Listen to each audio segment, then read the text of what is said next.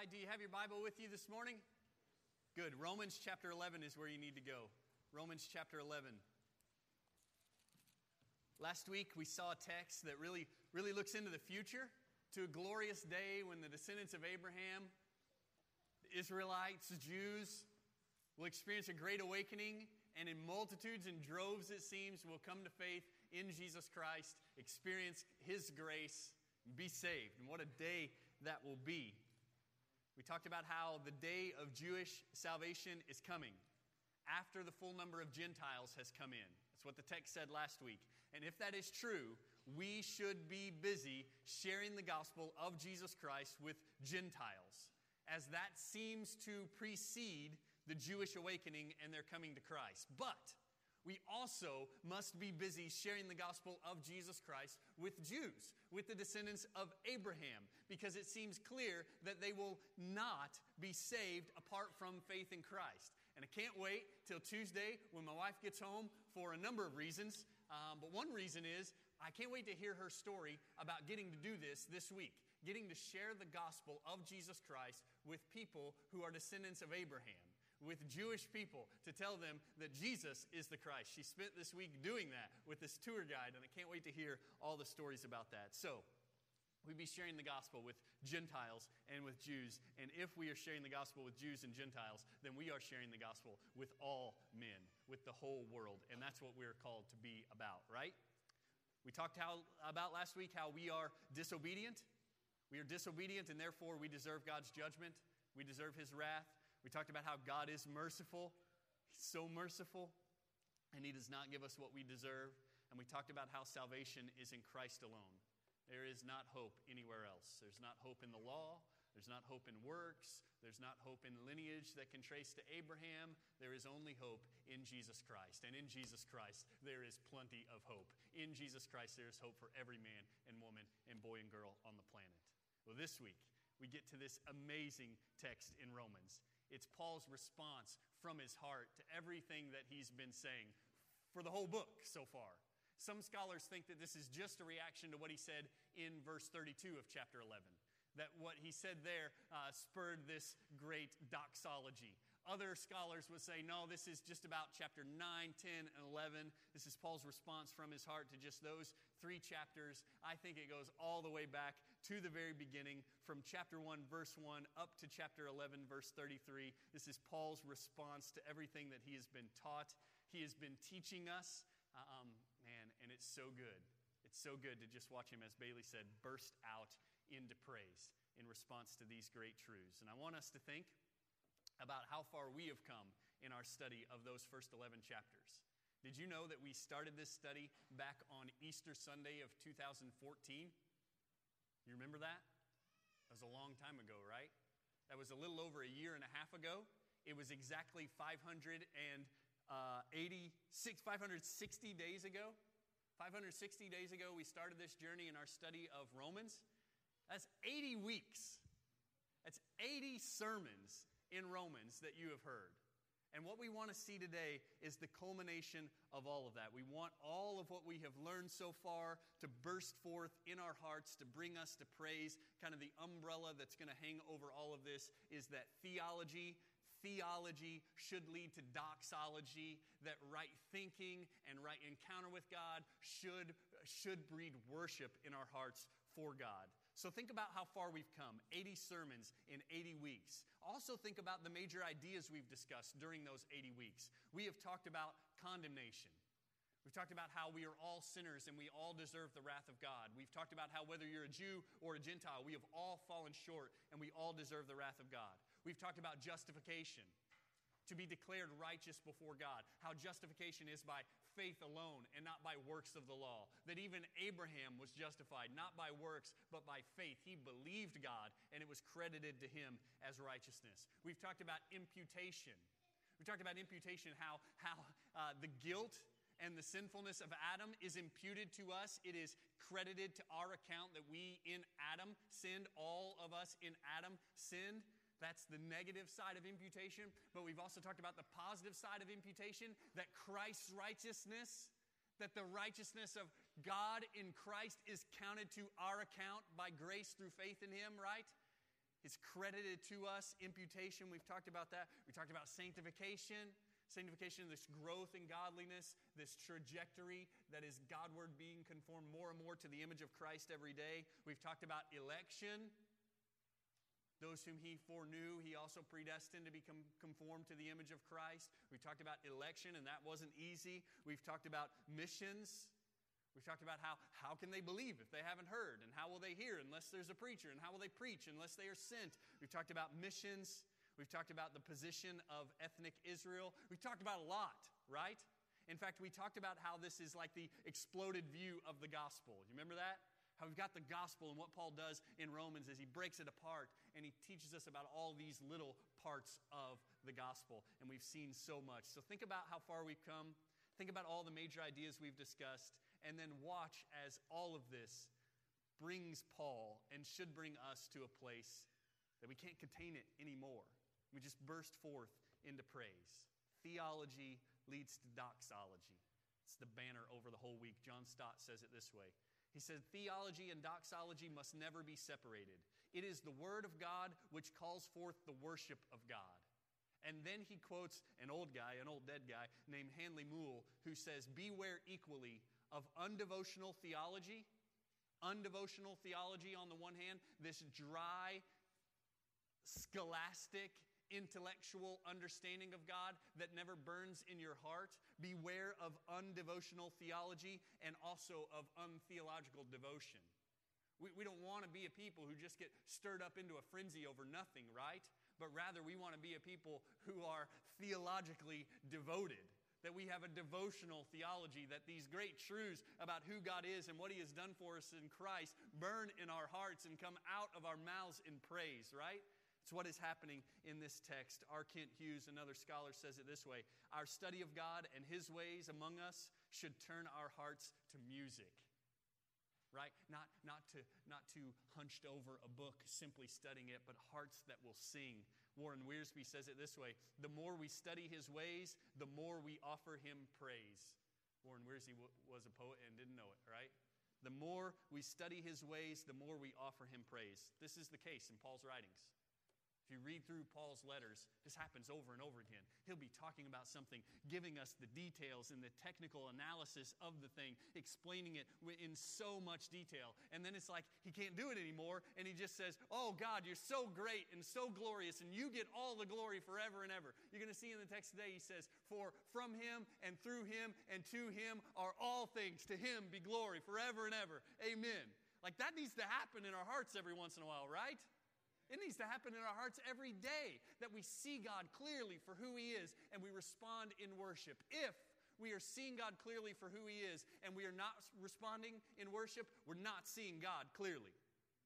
If we really see Him, we will praise Him. And that's exactly what happens in this text. It happens in Galatians, it happens in Ephesians, it happens in Philippians, it happens in 1 Timothy, it happens in 2 Timothy, and it's got to happen in our hearts as well. And that's what today's about. So look at it in the text today. Romans chapter 11. Romans chapter 11, starting in verse 33. Remember how far we've come. Remember all of these deep truths that we have learned. And then hear the word of the Lord in response to that. Oh, the depth of the riches, both of the wisdom and the knowledge of God. How unsearchable are His judgments and unfathomable His ways. For who has known the mind of the Lord, or who became His counselor, or who has first given to Him that it might be paid back to Him again? For from Him and through Him and to Him are all things. To Him be glory forever.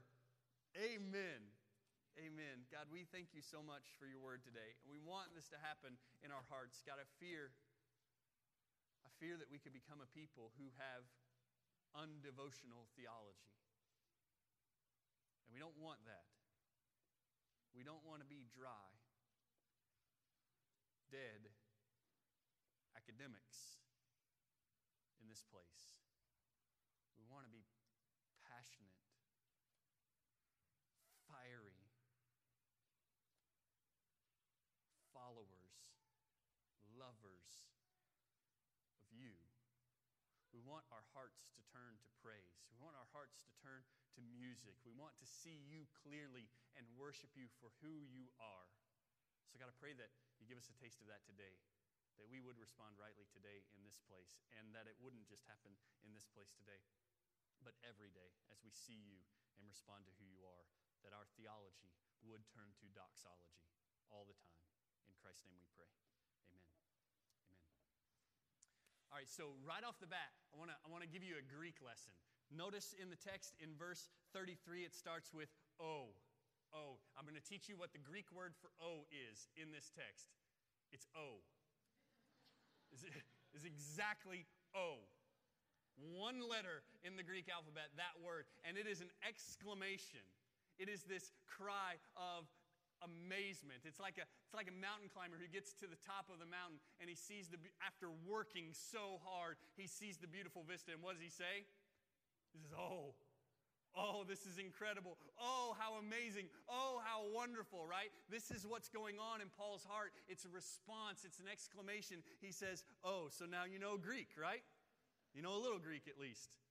He says, "Oh, the depth of the riches, both of the wisdom and knowledge of God." And we have seen deep wisdom. We have seen deep knowledge of God on display as Paul has given us this exploded view of the gospel. This gospel of salvation. Gospel of salvation by grace alone, through faith alone, in Christ alone, right? We've learned so much about this and seen the depth of God's wisdom and knowledge. And those three phrases, by the way, are important phrases. Those three phrases today are timely phrases, as yesterday was the celebration of the beginning of the Protestant Reformation. 498 years ago, yesterday, Martin Luther went to the church at Wittenberg and nailed his theses onto the door, effectively starting the Protestant Reformation. And if you don't think that's a big deal, it's a huge deal, because you have a Bible in your hands today, partly because of that whole thing. And the cries of the Reformation, there were 5 of them, and 3 of them I just said. Grace alone, faith alone, Christ alone. The authority comes from Scripture alone, and it's all for the glory of God alone, right? Those 5 battle cries of the Reformation are part of why we can sit here today and celebrate like we do. So that's not a small thing. So he says, "Oh, the depth of the riches, both of the wisdom and the knowledge of God." And then he says, "How unsearchable are his judgments and unfathomable his ways." This comes directly from Isaiah chapter 40. And his ways, God's ways, are higher than ours, right? His ways are higher than our ways. And this encourages us to worship him rather than discouraging us from worshiping him. There's some who would say, well, if his ways are higher than our ways, and I can't search them out, and I can't really know them, then how can I worship him? I would turn that question around and say, do you really think someone that you can know fully is worthy of worship?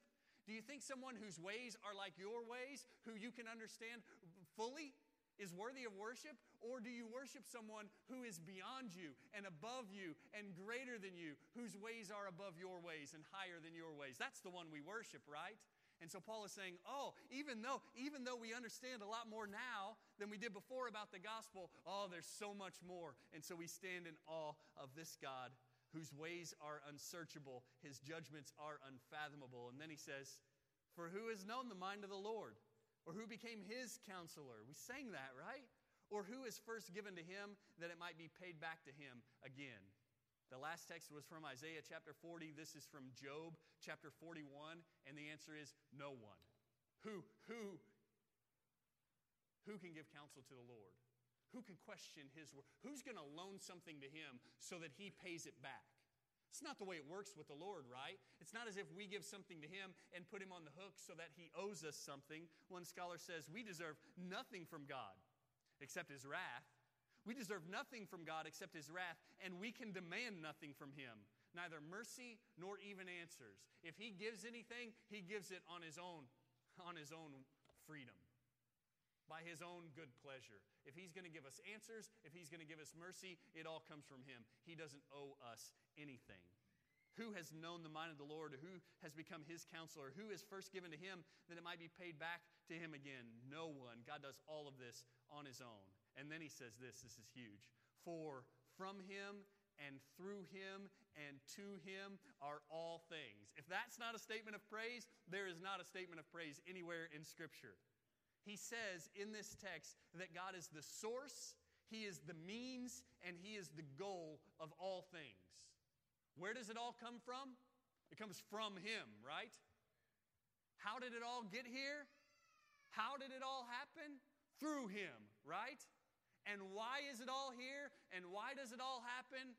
For Him, right?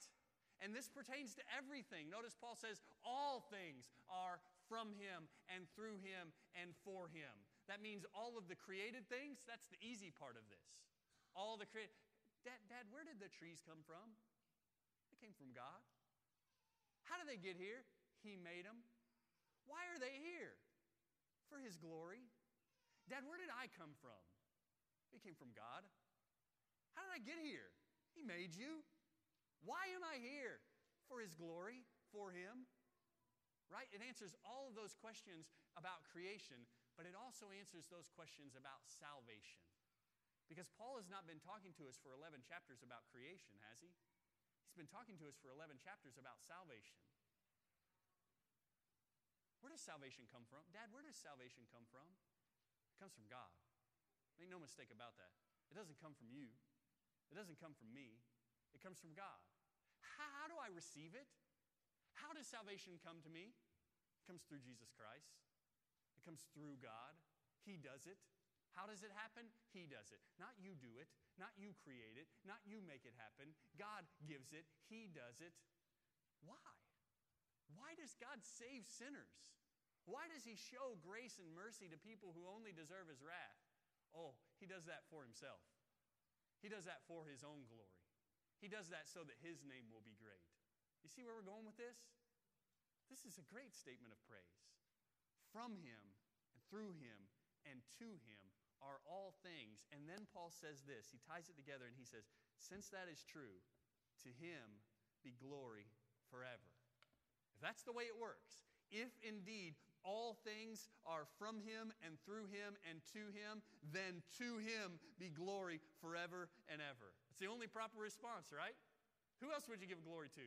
If it's all from, through, and to Him, who else would you give glory to? Me?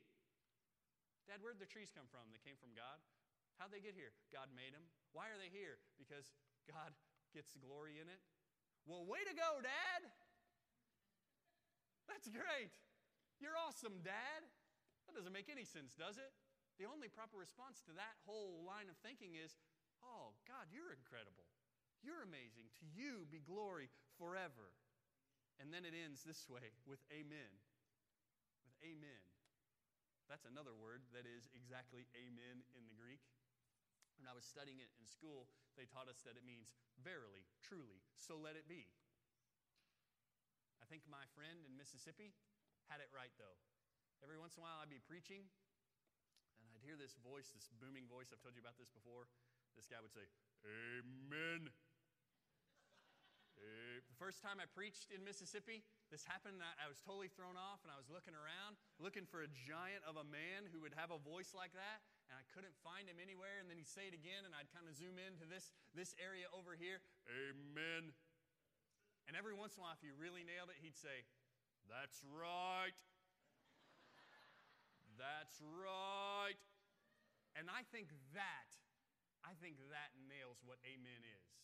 Because when a doxology is given like this, when someone stands up and says, for from Him and through Him and to Him are all things, so to Him be glory forever and ever, we need to say, that's right.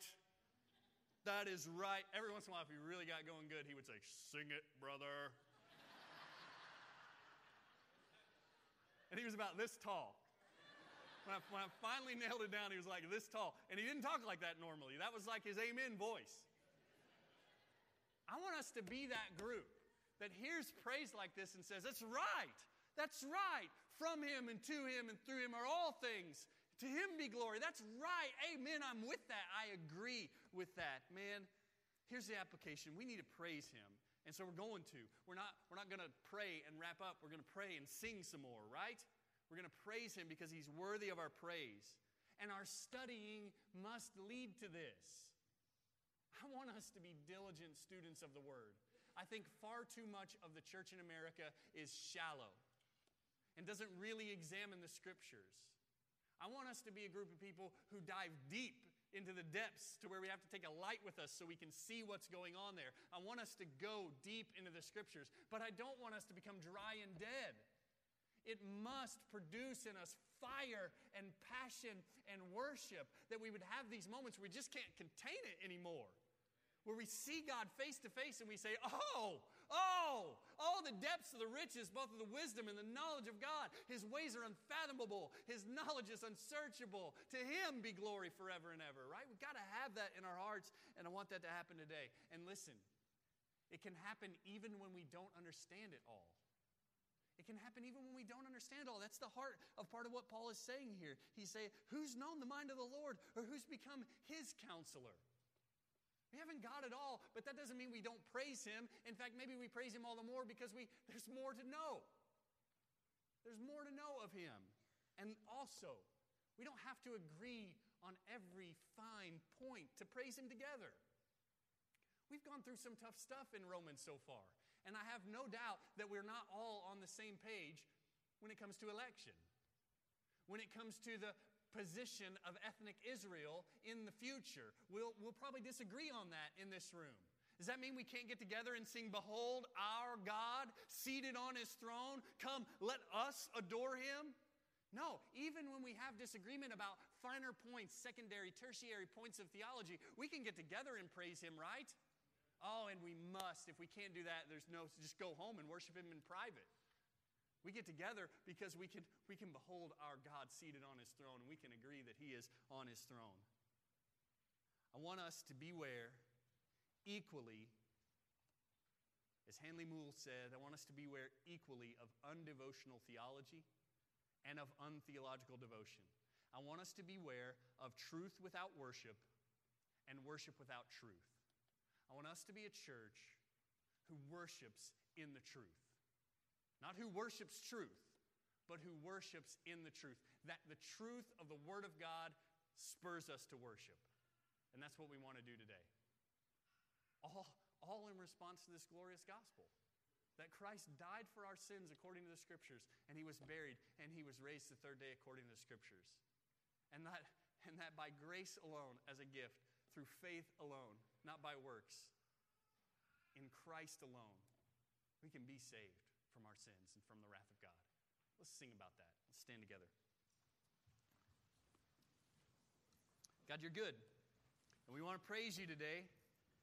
We want to say, based on what we've seen, we want to say, oh, the depth of the riches, both of the wisdom and knowledge of God. We want to recognize that from You and through You and to You are all things. To You be glory forever and ever. Amen. We want to join in that song together. God, I pray that You guard us from undevotional theology and from untheological devotion.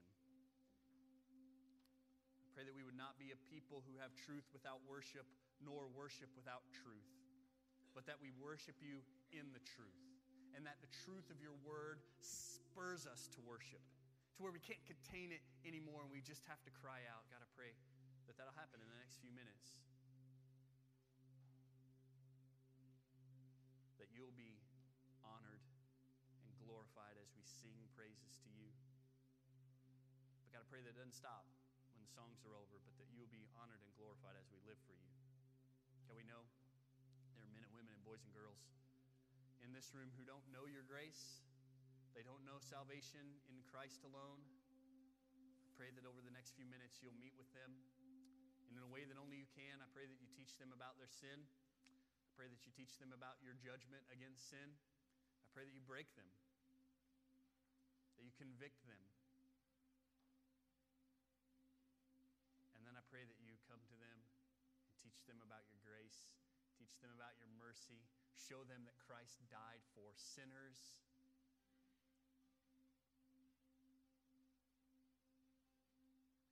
Show them that while we were still sinners, Christ died for us.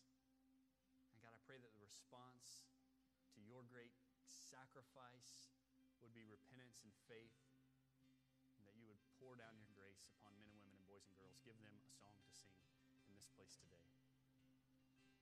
In Christ's name we pray.